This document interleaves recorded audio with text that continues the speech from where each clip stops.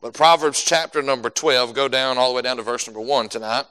The Bible said, whoso loveth instruction loveth knowledge, but he that hateth reproof is brutish. A good man obtaineth favor of the Lord, but a man of wicked devices will he condemn. A man shall not be established by wickedness, but the root of righteousness shall not be moved. A virtuous woman is a crown to her husband, but she that maketh ashamed is as rottenness in his bones. The thoughts of the righteous are right, but the counsels of the wicked are deceit. The words of the wicked are to lie and wait for blood, but the mouth of the upright shall deliver them. The wicked are overthrown and are not, but the house of the righteous shall stand. A man shall be commended according to his wisdom, but he that is of a perverse heart shall be despised. He that is despised and hath a servant is better than he that honoreth himself and lacketh bread. A righteous man regardeth the life of his beast, but the tender mercies of the wicked are cruel. He that his land shall be satisfied with bread, but he that followeth vain persons is void of understanding. The wicked desireth the net of evil men, but the root of the righteous yieldeth fruit. The wicked is snared by the transgression of his lips, but the just shall come out of trouble. A man shall be satisfied with good by the fruit of his mouth, and the recompense of a man's hand shall be rendered unto him. The way of a fool is right in his own eyes, but he that hearkeneth unto counsel is wise. A fool's wrath is presently known, but a prudent man covereth shame. He that speaketh truth showeth forth righteousness, but a false witness deceit. There is that speaketh like the piercings of a sword, but the tongue of the wise is health. The lip of truth shall be established forever, but a lying tongue is but for a moment. Deceit is in the heart of them that imagine evil, but the counselors of peace is joy. There shall no evil happen to the just, but the wicked shall be filled with mischief. Lying lips are an abomination to the Lord, but they that deal truly are his delight. A prudent man concealeth knowledge, but the heart of fools proclaimeth foolishness. The hand of the diligent shall bear rule, but the slothful shall be under tribute. Heaviness in the heart of man maketh it stoop, but a good word maketh it glad. The righteous is more excellent than his neighbor, but the way of the wicked seduceth them. The slothful man roasteth not that which he took in hunting, but the substance of a diligent man is precious. In the way of righteousness is life, and in the pathway thereof there is no death. Let's pray. To Heavenly Father, Lord, we thank you, Lord, again for this evening. Thank you, Lord, for letting us be in the house of God tonight. Lord, thank you for grace. Lord, amazing grace. Lord, we can't even accurately and completely describe how wonderful your grace is in our life. Lord, we thank you, Lord, for the liberating effect of our salvation. Lord, we are free from sin. Lord, there was a time in my life, Lord, it is what I chose. It was what I was inclined to do. It was what was natural in my life. But Lord, so I'm thankful, Lord, for the day that you saved me, God. Now the Holy Spirit dwells inside of me. Because you dwell inside of me, and now I have the ability to say no to sin. And I pray, Lord, tonight, Lord, you give us a desire, Lord, to live clean, to live right, to live pure, holy, righteous before you, Lord. You told us to be holy, for you are holy, Lord. And if we're going to be like you, and we're going to be godly, then holiness is going to go hand in hand with that. And I pray, Lord, tonight, Lord, you just work in our hearts. Take the word of God. Lord, make it real to us tonight. Lord, make it personal to us. Lord, may we see ourselves in the scriptures tonight, Lord, and help us, Lord, to apply what needs to be applied in our life. Lord, help us to make it personal to us, Lord. And Lord, help us not be concerned whether or not somebody else is getting the message. Lord, help us be concerned whether or not we're getting the message tonight. And I pray, Lord, you work in our hearts tonight. Lord, we'll give you the glory, we'll give you the praise. In Jesus' name we pray. Amen and amen. Now, I don't know if you picked up on this, but there's a word that is used. I didn't count how many times it was used, but it's used in a great deal of verses. It's only 3 letters. It's the word but. Right? It's a phrase, but. A phrase, but, and there's another phrase after that. What we see in Proverbs chapter number 12, really it's a chapter of contrast. It is one thing being contrasted next to another thing, or one thing being compared to another thing. And we see here tonight that it shows us how opposite things really are. Right? They're not, there's no common ground in between these two things, but we're living in a society that is trying its best to make everything the same. That there is no different, there is no separation. But may I remind you now that we serve a God of separation. Since the beginning, God has been in a separating work, right? He separated day from light, land from sea. You see it in creation. He even told us that his priests were to be separated from the people. And tonight, we as Christians are to be separated from the world, right? He's a God of separation. And a lot of times, right, when we say the word separation, we think we have to be separated without love. But really, they go hand in hand together. The more I love God, the more I'll be separated unto Him. If I'm separated unto Him, then the less I'm going to be separated unto the world. And we see that tonight. But this is a chapter of contrast, but we live in a society that wants us all to be the same, right? The modern theology of our day, and if you listen to modernists, you listen to different people like that, contemporary, whose doctrines are off, they'll say things, well, we all serve the same God. Right? We're all going to the same, we're all on the same mountain, we're all going to the same peak, we're just taking different paths. Preacher, who said that? Joel Osteen did. Right? We're all on the same mountain, headed to the same God, to the same path. That's not true tonight. Or we all believe the same thing. We just put different labels and titles on it tonight. And that's not true either. Because the deacon, according to the Bible, does not match up to the deacon of the Catholic Church. Right? We see that tonight. And it's not all the same thing. Well, preacher, we're all going to heaven, even those that don't believe. We understand that not to be true tonight. Right, when we say that those who die without Christ are going to a place called hell, we don't say that of hate or even for a desire for them to go there. Right, we say that because it's what the Bible says. And we see tonight that the Bible is a book of separation. And here's the thing, God has no problem drawing the line of separation. We see it right here in chapter number 12. God takes on one side, He takes the wickedness or the unrighteous, and He separates them from the righteous or the wise or those of knowledge. Right? He draws a line of separation. He draws a line of contrast. And that little word "but" tells us tonight that there is no common ground. Right? In essence, it is not how much of the unholy and the holy can we put together and get away with. Right? It is to be completely and totally separate. Let me ask you tonight, if you were to drink water, how much dirt would you allow your water be in your water before you say, you know what, I'm not drinking that no more? Right? It's one of those things, I don't know it's in there, that's different.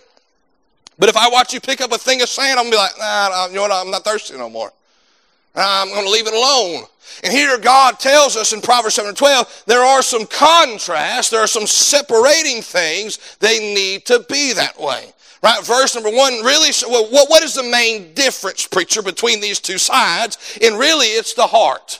Look at verse number 1. Whoso loveth instruction loveth knowledge, but he that hateth reproof is brutish tonight. And you will see right here, here's the separation. It's a matter of the heart. Right? You love with your heart. Right? You love, and I'm not talking about that organ that beats. I'm talking about the seed of your emotions, who you are. You love, that's your desires, your heart, your dreams, all that. That's all found in your heart tonight. And here it says, whoso loveth instruction loveth knowledge, but he that hateth reproof or doesn't like instruction is brutish. Right? There's a clear contrast there, and it deals with the heart. You say, well, and really, it breaks like this. How does your heart feel, or how does your heart lean towards instruction? Do I like it when the Lord corrects me? Do I like it when the Lord proves me or proves again to me what the truth is? Do I like that? Am I willing for that? Am I asking for that? Is that what I desire? And the Bible says that if you say yes, that is what I desire, then you are one who loves knowledge. Now, we like to say, well, preacher, I'm in church on Wednesday night. Of course, that's what I love. What about tomorrow morning? What about tomorrow, 3 o'clock in the afternoon, or whatever time tomorrow the boss gets on your nerves? And your flesh says, give it back to him. Give it back. Let him have it. He deserves it. He don't even know what he's doing. The Holy Ghost Spirit said, no, that's not what we do no more. It's not how we handle things, right? The Bible said, yes, if we love knowledge or we love instruction, then we love knowledge, because that's how you learn. The Bible says if we hate it or we despise it or I don't need that, the Bible says we're brutish. That means almost to mean animal-like. In essence, that you lose all sense of knowledge and wisdom, compassion and concern. Tonight, in essence, now you say, well, no, preacher, my dog, he's compassionate. My dog loves me, preacher. He cares for me. He's my best friend is my dog, preacher. Until you run out of snacks. until you quit showing him affection and you quit petting him. I guarantee you, listen, I guarantee you if the neighbor's got better snacks than you and he's giving them out to the dog more than you're giving out to him, sooner or later, that dog's going to be gone. We see here tonight there's a comparison, really it's a contrast between two separate things tonight. And it all starts with your heart. And as we go through tonight, say, where does my heart lie, or where does my heart align in these areas? I want to give you 3 areas tonight concerning this contrast tonight. First of all, we see the reason for the contrast. We see the reason for the contrast. What is the source of this contrast? It's the intent and desires of our heart. What we have is the direct result of what we want and what we desire. In essence, what you desire is what you're going to pursue. What you want is what you're going to go after. I don't know if you're like me, but every now and again I get a hankering for something. We all know what the word hankering is tonight, don't we? Well, I want something, and 10 times out of 10, it's some kind of food object. Right? I'll just be sitting on the couch. I would have just finished eating dinner, be stuffed to the gills. I'll look over at Miss Becky. I'll say, you know what sounds good right now? A big old fat juicy cheeseburger. She'll be like, how can you even think about food right now? And what else is there to think about? Right, but you get that desire, and the longer I linger on, the longer it captivates my mind, sooner or later, I'm going to swing by somewhere. And I'm going to pick up what I want. And the same thing is true in our Christian life. What we think about, what we dwell on, what we desire, what we want, is what we are going to pursue. And we're going to see here tonight that we see the reason for this contrast. There are some that are going to pursue the right things. There's going to be some that are going to pursue the wrong things. And it all starts with a desire. It all starts with a thought. It all starts within our mind tonight. Verses 5 and 6, we see a focused thought life or a deceitful thought life. Look at verse number 5. The Bible says the thoughts of the righteous are right, but the counsels of the wicked are deceit. What a way to put that tonight. The thoughts of the righteous are right. In essence, when you're thinking according to the Word of God and not outside the confines of the Scripture, being led by the Holy Spirit of God, when that is the desire of our heart, we are thinking right. The thoughts of the righteous are right, but the counsels of the wicked are deceit. Preacher, what does that mean? And you got to ask yourselves, what do I spend more time thinking about? Taking advantage or getting gain for myself at the expense of the person, or at the expense of my testimony, at the expense of my integrity? Or do I sit over here and say, all right, Lord, it's Tuesday morning, I'm at work, what do you want me to do? And how do you want me to do it? And right, we know the answer to some of those questions. Whatsoever your hands find to do it heartily as unto the Lord, not unto men. Right, we understand, but some of that, Lord, what do you want me to do? Lord, what's your thinking on this? Righteous think about the right and deliverance. Wicked think about deceit and destruction. Verse number 6. The words of the wicked are to lie in wait for blood, but the mouth of the upright shall deliver them. Do you realize tonight when you say the right thing, because you allow the Lord to guard your lips and to guard your mind, and to help you to think before you speak, those very words tonight, in essence, they liberate you, or they set you free tonight because you are saying the right thing. They will deliver them. You don't have to say, oh man, I didn't mean to say that. Or I should not have said that. When we stop and and I'm not saying it's always easy to do. I'm not saying it's going to come naturally, because if it came naturally, we wouldn't need the Spirit of God. When we stop and we think about that, and we allow our mind to say, you know what, I'm not going to say what my flesh wants to say. Lord, what do you want me to say? And we'll preach. I prayed that, and God didn't give me anything to say. Then He probably wants you to be quiet. We see that a focused thought life, or do I have a deceitful thought life? Verse number 29 says, deceit is in the heart of them that imagine evil, but to the counsels of peace is joy. And so we see that it all starts in the heart. In essence, if you can get your heart right, you can get your heart in tune with God tonight, get your heart aligned with the Word of God tonight, you'll see a vast improvement in your Christian life. Then verses 9 and 10, the righteous are concerned for others, the wicked are conceited and cruel. Look at verse number 9. He that is despised and hath the servant is better than he that honoreth himself and lacketh bread. A righteous man regardeth the life of his beast, but the tender mercies of the wicked are cruel. And it's an interesting verse right there, because verse number 9, it talks about the perverse heart shall be despised. And then verse number 9 says, well, it's okay to be despised if you have a servant. Now, let me ask you, how many of y'all have servants? Preacher, we live in the 21st century. What Solomon is trying to get us to understand tonight, that a man, in essence, a righteous man doesn't necessarily care what everybody else says about him, because he knows down in his heart he's treating others well.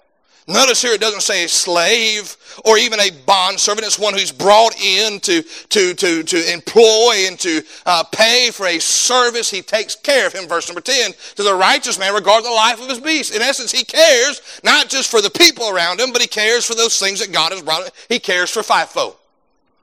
Right? He cares, and you can see his compassion. And it's not just one avenue. It's oozing out of his life.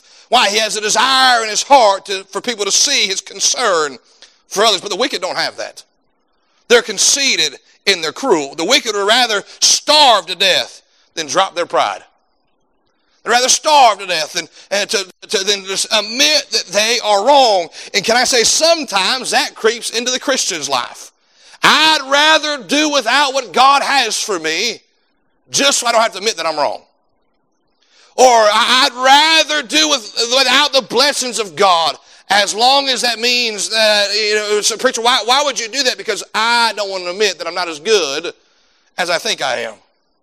And sometimes that creeps into our life. We've got to realize tonight that God, go in your Bible, I don't see anywhere in there God says, all right, in this instance, pride is okay. Or in this instance, pride is justified. Our Bible always says God hates pride. He's against the prideful. He's withdrawn from the prideful tonight. So we realize when we get those thoughts in our heart, we need to bring them in subjection of Christ and realize I am absolutely 100% nothing without God. We see that tonight. The righteous are concerned for others. The wicked are conceited and cruel. Look at verse number 10. The Bible said, the tender mercies of the wicked. Talking about their best effort. It's so construed and it's so messed up. Their attempt at mercy is cruel. Prove that, preacher. Abortion. Isn't that what's being taught to us? It is beneficial to the mother. You know, it goes, she's not ready for it. It's not the right circumstances. And then this is a help and a blessing to the mother that she can bring in. She can end that life. That is, well, let me ask you, what about the baby? And we see that tonight. In essence, and I don't want to say the left, but that crowd tonight will say that abortion is an act of mercy. See, and I can't think of anything more precious than a baby and a child in the womb who is innocent, who is a wonderful creation of God. And for them to say, here's how we show mercy to it, we kill it. And so their attempt at tender mercy is what? Cruel. We see that tonight, and it's separated down the line. God says they don't go, there's no common ground there. It's a complete contrast. So we see verse 5 and 6, verse 9 and 10. Verse number 12 and 15, the righteous are productive and humble. The wicked are self-serving and self-centered. Look at verse number 12. The wicked desire the net of evil men. In essence, they are willing to take leftovers from evil men. They're willing to take what somebody else has already tracked in an instance. But the root of the righteous yieldeth what? Fruit. Let me ask you now, who does a tree yield fruit for? Other people. When's the last time you seen an apple tree eating an apple? When's the last time you seen an orange tree eating an orange, or a pecan tree shelling a pecan and taking it in? I use both forms there just in case you were one or the other. But we see that a tree doesn't bear fruit. For in essence tonight, a righteous Christian, when I say I'm not talking about self-righteous, but I'm talking about somebody who is in line with God. They're in the will of God. They are under the leadership of the Holy Spirit according to the Word of God tonight. In essence, they'll realize this is not about me, but rather when the Spirit of God, the fruit of the Spirit's working in my life, it's not so I can pick it off my own tree and eat it, but rather as God brings fruit out of my life, it's a blessing to somebody else. I think sometimes in our Christian life we get it backwards, that the Holy Spirit is supposed to work fruit in my life for me. But really it's the Lord allows me to be used to help others. A tree doesn't bear fruit for itself. In essence, but here's the thing, for a tree to bear fruit, it has to be pruned. It has to be cut back. It has to be dealt with in that sense. But the wicked, they just take other things. They take another man's catch. And who needs to be rescued, instead of rescuing them, they just take more advantage of them. The wicked settle for self-justification. Look at verse number 15. The way of the fool is right in his own eyes. Right, but he that hearkeneth to the counsel is wise. And here's the thing, in essence, he said, well, preacher, I can't change their mind. You won't. God has to do that. Because they have learned, and just like you were before you probably got saved, even sometimes when I am saved, I find myself trying to justify myself. Well, Lord, you know, and Lord, you understand, and Lord, Lord, I think we're on the same page here, and God say, no, we're nowhere near the same page. Right? We try to I'm allowed to have this attitude because there's a lot on my plate. I'm allowed to be bitter because I've been through a lot. I'm allowed to, and you go down those things tonight, and it sounds good. We can justify it ourselves. But the Bible says in verse number 16 that, to be verse number 15, but he that hearkeneth to the counsel is wise. And Lord, I know what your word says, but here's how I feel. Can I say tonight, when your feelings are out of line with the word of God, your feelings are wrong. Oh, preacher, you can't say that in 2023. This has to be a safe place. And you can't talk about people's feelings. That's what's wrong with most people today. Instead of living off of facts, they're living off feelings. Preacher, I feel like a woman. You're born a man, you're a man. Preacher, and listen tonight, sometimes I got to tell my feelings to get in check. I feel like I deserve this, and God will say, you deserve hell. Well, Lord, you're right. Right? The righteous are productive and humble. The wicked are self-serving and self-centered. And here's the problem with self-justification. It always leads to sinful justification. Self-justification always leads to sinful justification. So we see the reason for the contrast. It is a desire in our heart. Let me ask you, do you let the Word of God determine whether you are right, or do you just trust your feelings tonight? We see the reason for the contrast. Number 2 tonight, moving quickly. We see the reality of the contrast. We're making good time, amen. It's only 8:30. Amen. We see the reality of the contrast. Well, how many would say tonight, preacher, life would be so much easier if I could see people's hearts and I could read their minds? Can I say that? That sounds good. It'd probably be real scary. Oh, what were they thinking about over there? Here's the thing tonight, we can't. We can't read my... Oh, preacher, I seen it on TV. A man did it. Yeah, he tricked you. Fooled you. You can't read minds. Right? And however, tonight we are given some tests here in Proverbs chapter number 12 to see the reality of this contrast. Because we can't always see desire. We can't always see wants and thoughts and minds about things. And so God gives us some things tonight that we can actually observe and see. Right? Professionals call it a tell. It's one of those things, body language experts can say, well, their eyes turn to the left and they're telling the truth. Their eyes turn to the right, they're telling a lie. If their fingers go like this, they're confident what they're talking about. Right? If they're like this, they're closed off. I remember thinking that one time. I said, no, I still like that because a lot of times my hands are cold. Right? You know, and all these different kind of things. But the Bible gives us some tells tonight to see what side of the line either I'm on or somebody else is on. First of all, we'll preach what are these 3 tells. The first one's the tell of the tongue. The tell of the tongue, verse number 13. The wicked is snared by the transgression of his lips, but the just shall come out of trouble. A man shall be satisfied with the good by the fruit of his mouth, and the recompense of a man's hand shall be rendered unto him. You ever heard this phrase? I'll give them just enough rope to hang themselves with. In essence, if you listen long enough and you let somebody talk long enough, you listen to the way they talk and what they talk about and how they talk about it and who they talk about and their heart behind it. You listen to them talk long enough, you can see what side of the line they're on. And here's the thing tonight, I wish I could say tonight that I've always been on the right side of that line, of that contrast there. But sometimes because of my flesh, just like yours, I find myself on the other side. And it's one of those when I begin to listen to myself talking about, why was I talking about that? Why did I say that? But we see that the wicked tongue, it's sharp, it's snaring, it's slanderous. Verse number 18 down to 22 to 23. Verse number 18 there is, that speaketh like the piercings of a sword. It's a sharp tongue, always cutting somebody down. And I wish tonight I could say that that's just a problem in the pews. But can I say sometimes you hang around preachers long enough, you'll find out it doesn't care about position or leadership. They'll cut each other down. Like, I thought we was all on the same team here. They was all trying to win people to Jesus. I'm not talking about heretics and crazy people. I'm talking about people of like-minded faith. Right? People who believe in the Great Commission, believe in the King James Bible. And it's like all they do is fight each other, cut each other down. I don't think the Lord is pleased with this. But can I say sometimes I found myself with a sharp tongue. It's snaring. In essence, they are going to trip themselves up. Preacher, and here's the thing tonight, you get in the habit of lying, you won't just tell one lie. Because the only way you can cover up with a lie is with another lie. Then you got to tell another lie and tell another lie, and sooner or later you're going to run into somebody who's been keeping track of your lies, and they're going to say, no, this is what you said right here. And all of a sudden your tongue's going to get you in trouble. Your uncontrolled tongue's going to get you in trouble. Snaring, it's slanderous. It's tearing one another down. But then the Bible gives us a picture of the righteous tongue. It's saving. It's sincere. It's a salve. It's secure. Verse 22, lying lips are an abomination to the Lord, but they that deal truly are his delight.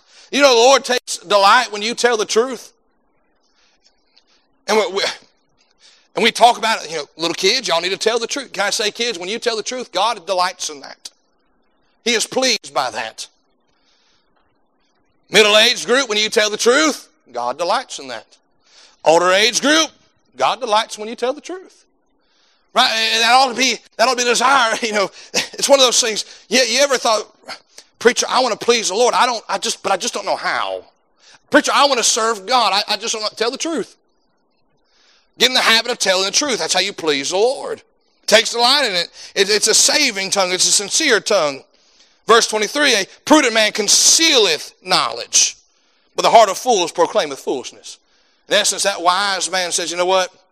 It's not my business to tell everybody else's business. It conceals knowledge. Right, but preacher, we need to know so we can pray for them better. Okay. Listen, I love you to death, but if you ever come to me and you tell me that statement, whoever you're talking, you're not going to get it. Preacher, I need to pray for them better. Could you tell me what they were talking to you about in your office? No, I can't. I just can't formulate the words. My brain's quit working. Might as well go home. There's the tale of the tongue. Notice there's the tale of their testimony. Verse 16 and 17. A fool's wrath is what? Presently known. But a prudent man covers shame. He that speaketh truth showeth forth righteousness, but a false witness deceit. There's a tale not only of the tongue, but the tale of how they live. How many of us know some people, and we're not talking bad about them.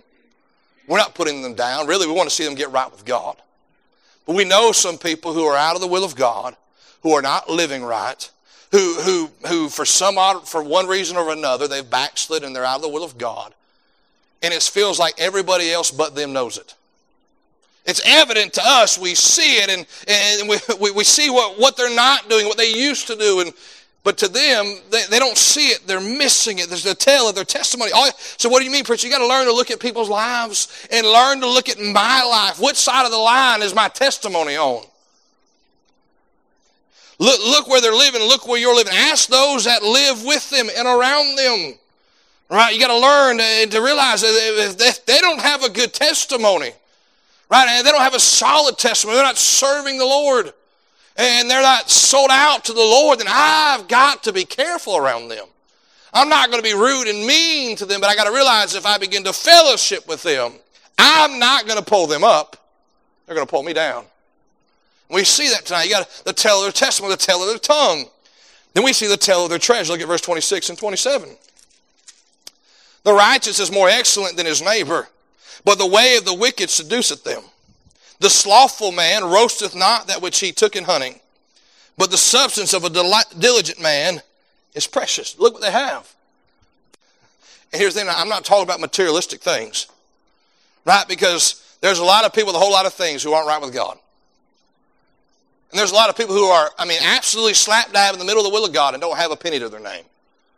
And don't have the nice things of this world, but the tell of the treasure. See, the righteous shares the source of his righteousness. Man, you got a good family. You got good kids. You got a good job. You've got this. You've got that. How did you get that? Well, let me tell you, I'm a hard worker. And let me tell you, I'm smart, and I've read every book on parenting children. I've read every book on how to have a good man. I tell you what, I'm just a smart fella.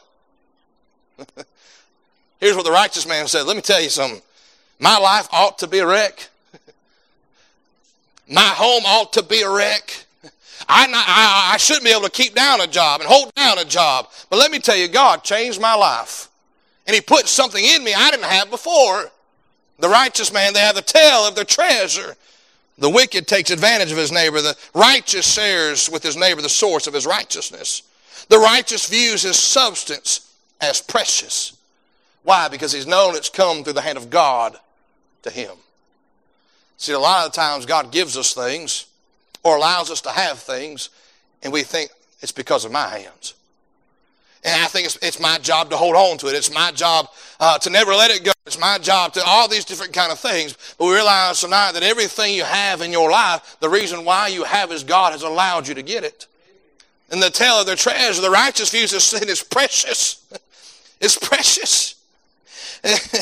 Boy, I love it when Christians begin to give thanks for things that are somewhat insignificant to anybody. And tonight you say, well, preacher, give me an example of that. You go to my house tonight and you were to look at my cabinets, and boy, that's a blessing of God that we have cabinets in our house, and how God gave those things to us.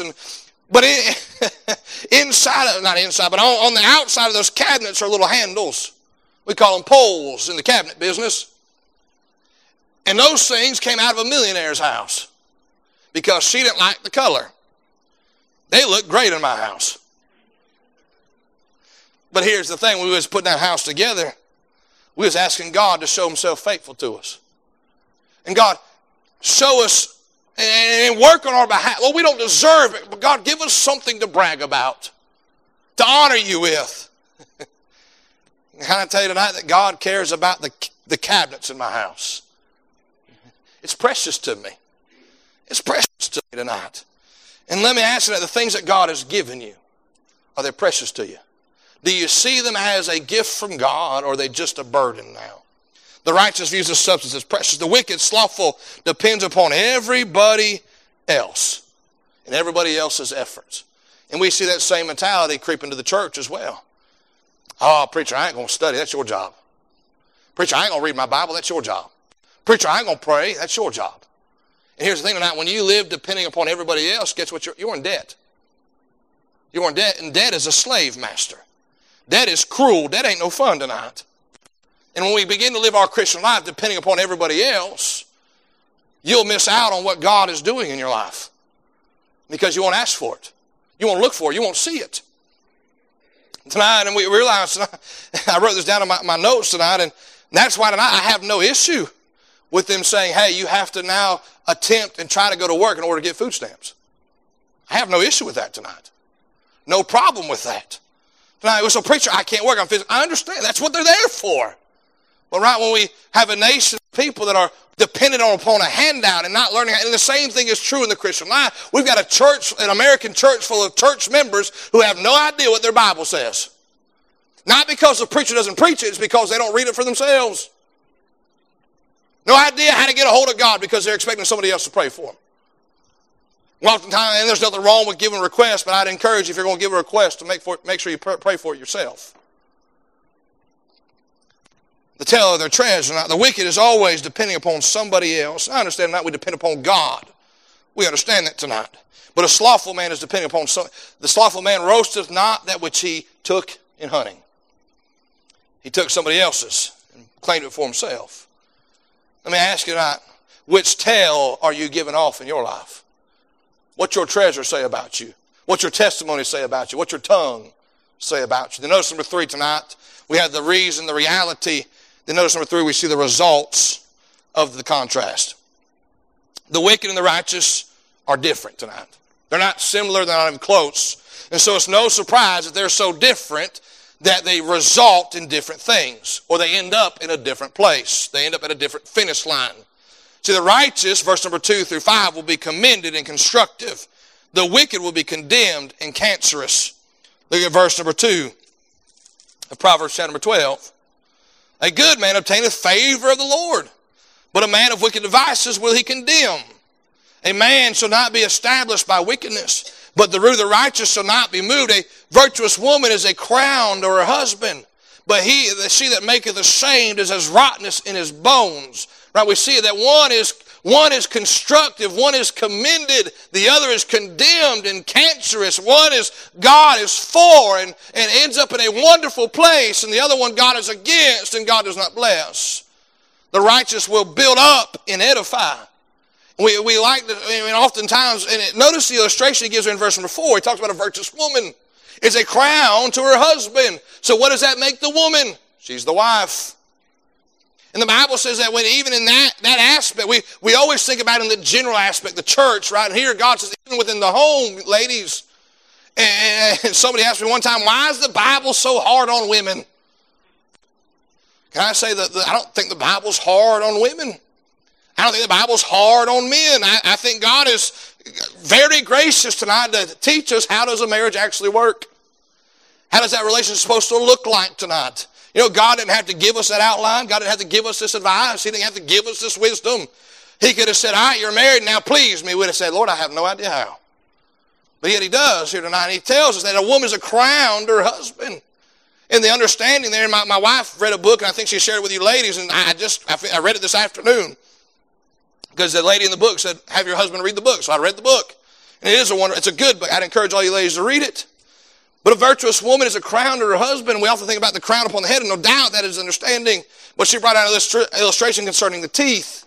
And she said that as a wife, you have the ability, right, to be that crown or that protection or be that cause of edifying and encouraging and building up your husband. But at the same time, if you act outside of wisdom and the knowledge of the Word of God, you have the ability there in verse number 4 that she that maketh ashamed is as rottenness in his bones, or can cause that cancer in that sense. It tears apart.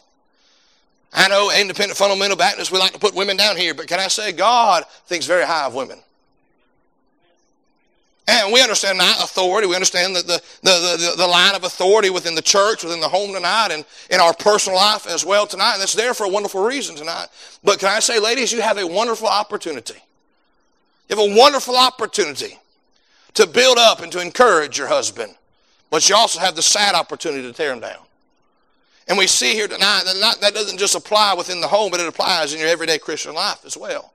I have the ability, because of the Holy Spirit inside of me, I have the ability to edify my brethren, but I also have the ability to tear them down. The question is, who am I listening to? See, the wicked will tear down and destroy. God will bless one, and he's going to judge the other. We oftentimes like to forget the Bible says, be sure your sin will find you out. In essence, God ain't going to sweep nothing underneath the rug. God ain't going to pretend, I didn't see it. I didn't see it. No, God sees all. He knows all tonight. He will deal with all. We need to let that be the motivator of our life tonight. The righteous will be commended and constructive. The wicked will be condemned and cancerous. Notice this, the righteous will be protected and delivered.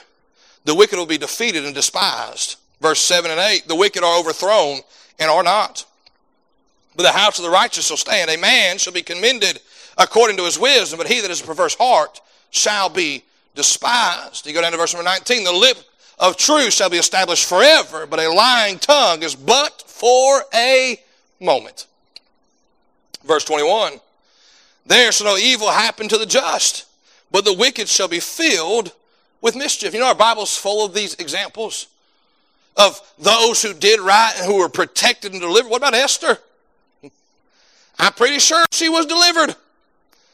And she said, I've come into a kingdom for such a time as this.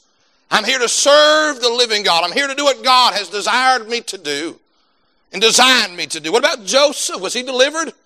He was. What about Daniel? He was delivered, wasn't he? What about the three Hebrew boys? They were delivered. They're a perfect example that when you do right, God will take care of you. But then we also see the flip side. The wicked will be defeated and despised. Numbers 16 that we're in this morning was the story of Korah, who was given ample opportunity to get things right, thought he knew better than what Moses did and what God did, and the Bible said God swallowed him up, opened up the ground. What about Jezebel? Was she delivered? Oh, no. The dogs licked up her blood. What about Pharaoh? Was he delivered? No. He was swallowed up in the Red Sea. There are examples of this. In essence, and a lot of times when we watch the media, when we watch politics and the news and all that kind of stuff, it's very easy to get defeated because we feel like evil is winning. Can I say evil's not winning tonight? Why? God's already won the battle. The righteous will be protected and delivered. The wicked will be defeated and despised. The righteous will be promoted while the wicked will be put down. Verse 24 and 25. The hand of the diligent shall bear rule, but the slothful shall be under tribute. Heaviness in the heart of man maketh it stoop, but a good word maketh it glad. The wicked will always be paying off a favor, while the righteous won't have any strings attached holding them down tonight. That's the beauty of doing that which is right. It is, Miss Ansley saying about it is, thank God I'm free. I'm free tonight. I've been saved by the grace of God. But when you and I do what pleases the Lord, what is right tonight, there's nothing weighing us down. We may not get the result from the person or from the situation we thought we should get, but we can go to bed at night saying, I have done right.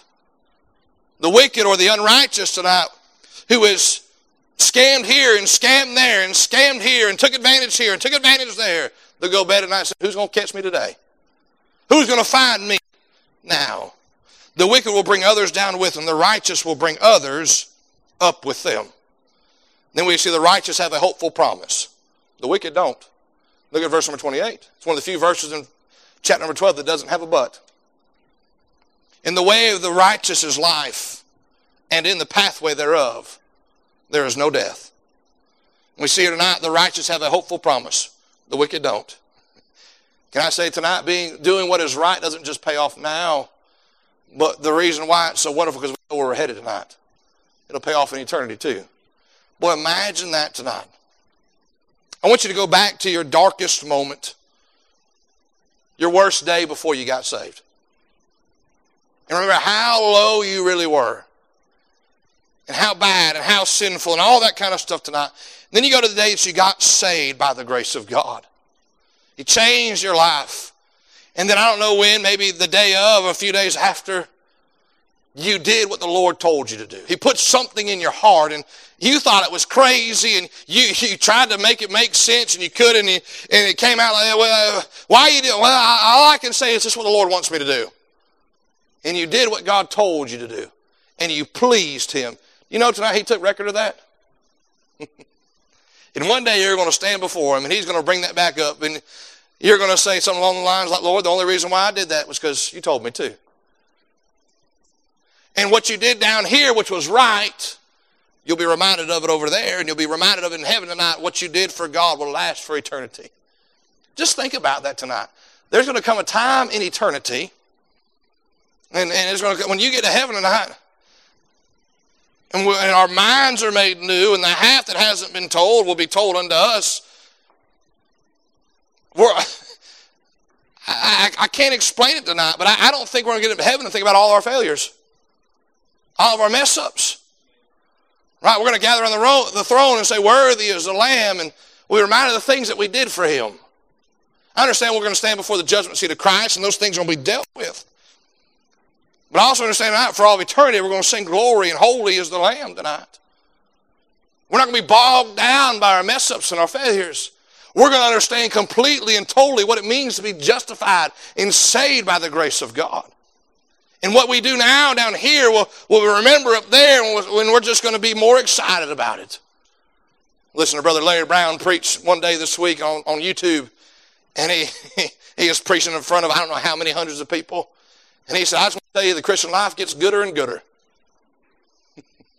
He said, I know it's a college town. This is a college school and a college church. He said, but it gets gooder and gooder. And I said, that's the truth tonight. The Christian life gets gooder and gooder. Because you got to realize, what's after this? Heaven. It gets gooder and gooder tonight. The righteous have a hopeful promise that the wicked don't. Are you willing to have the right reasons and a real testimony so you can enjoy the right results tonight?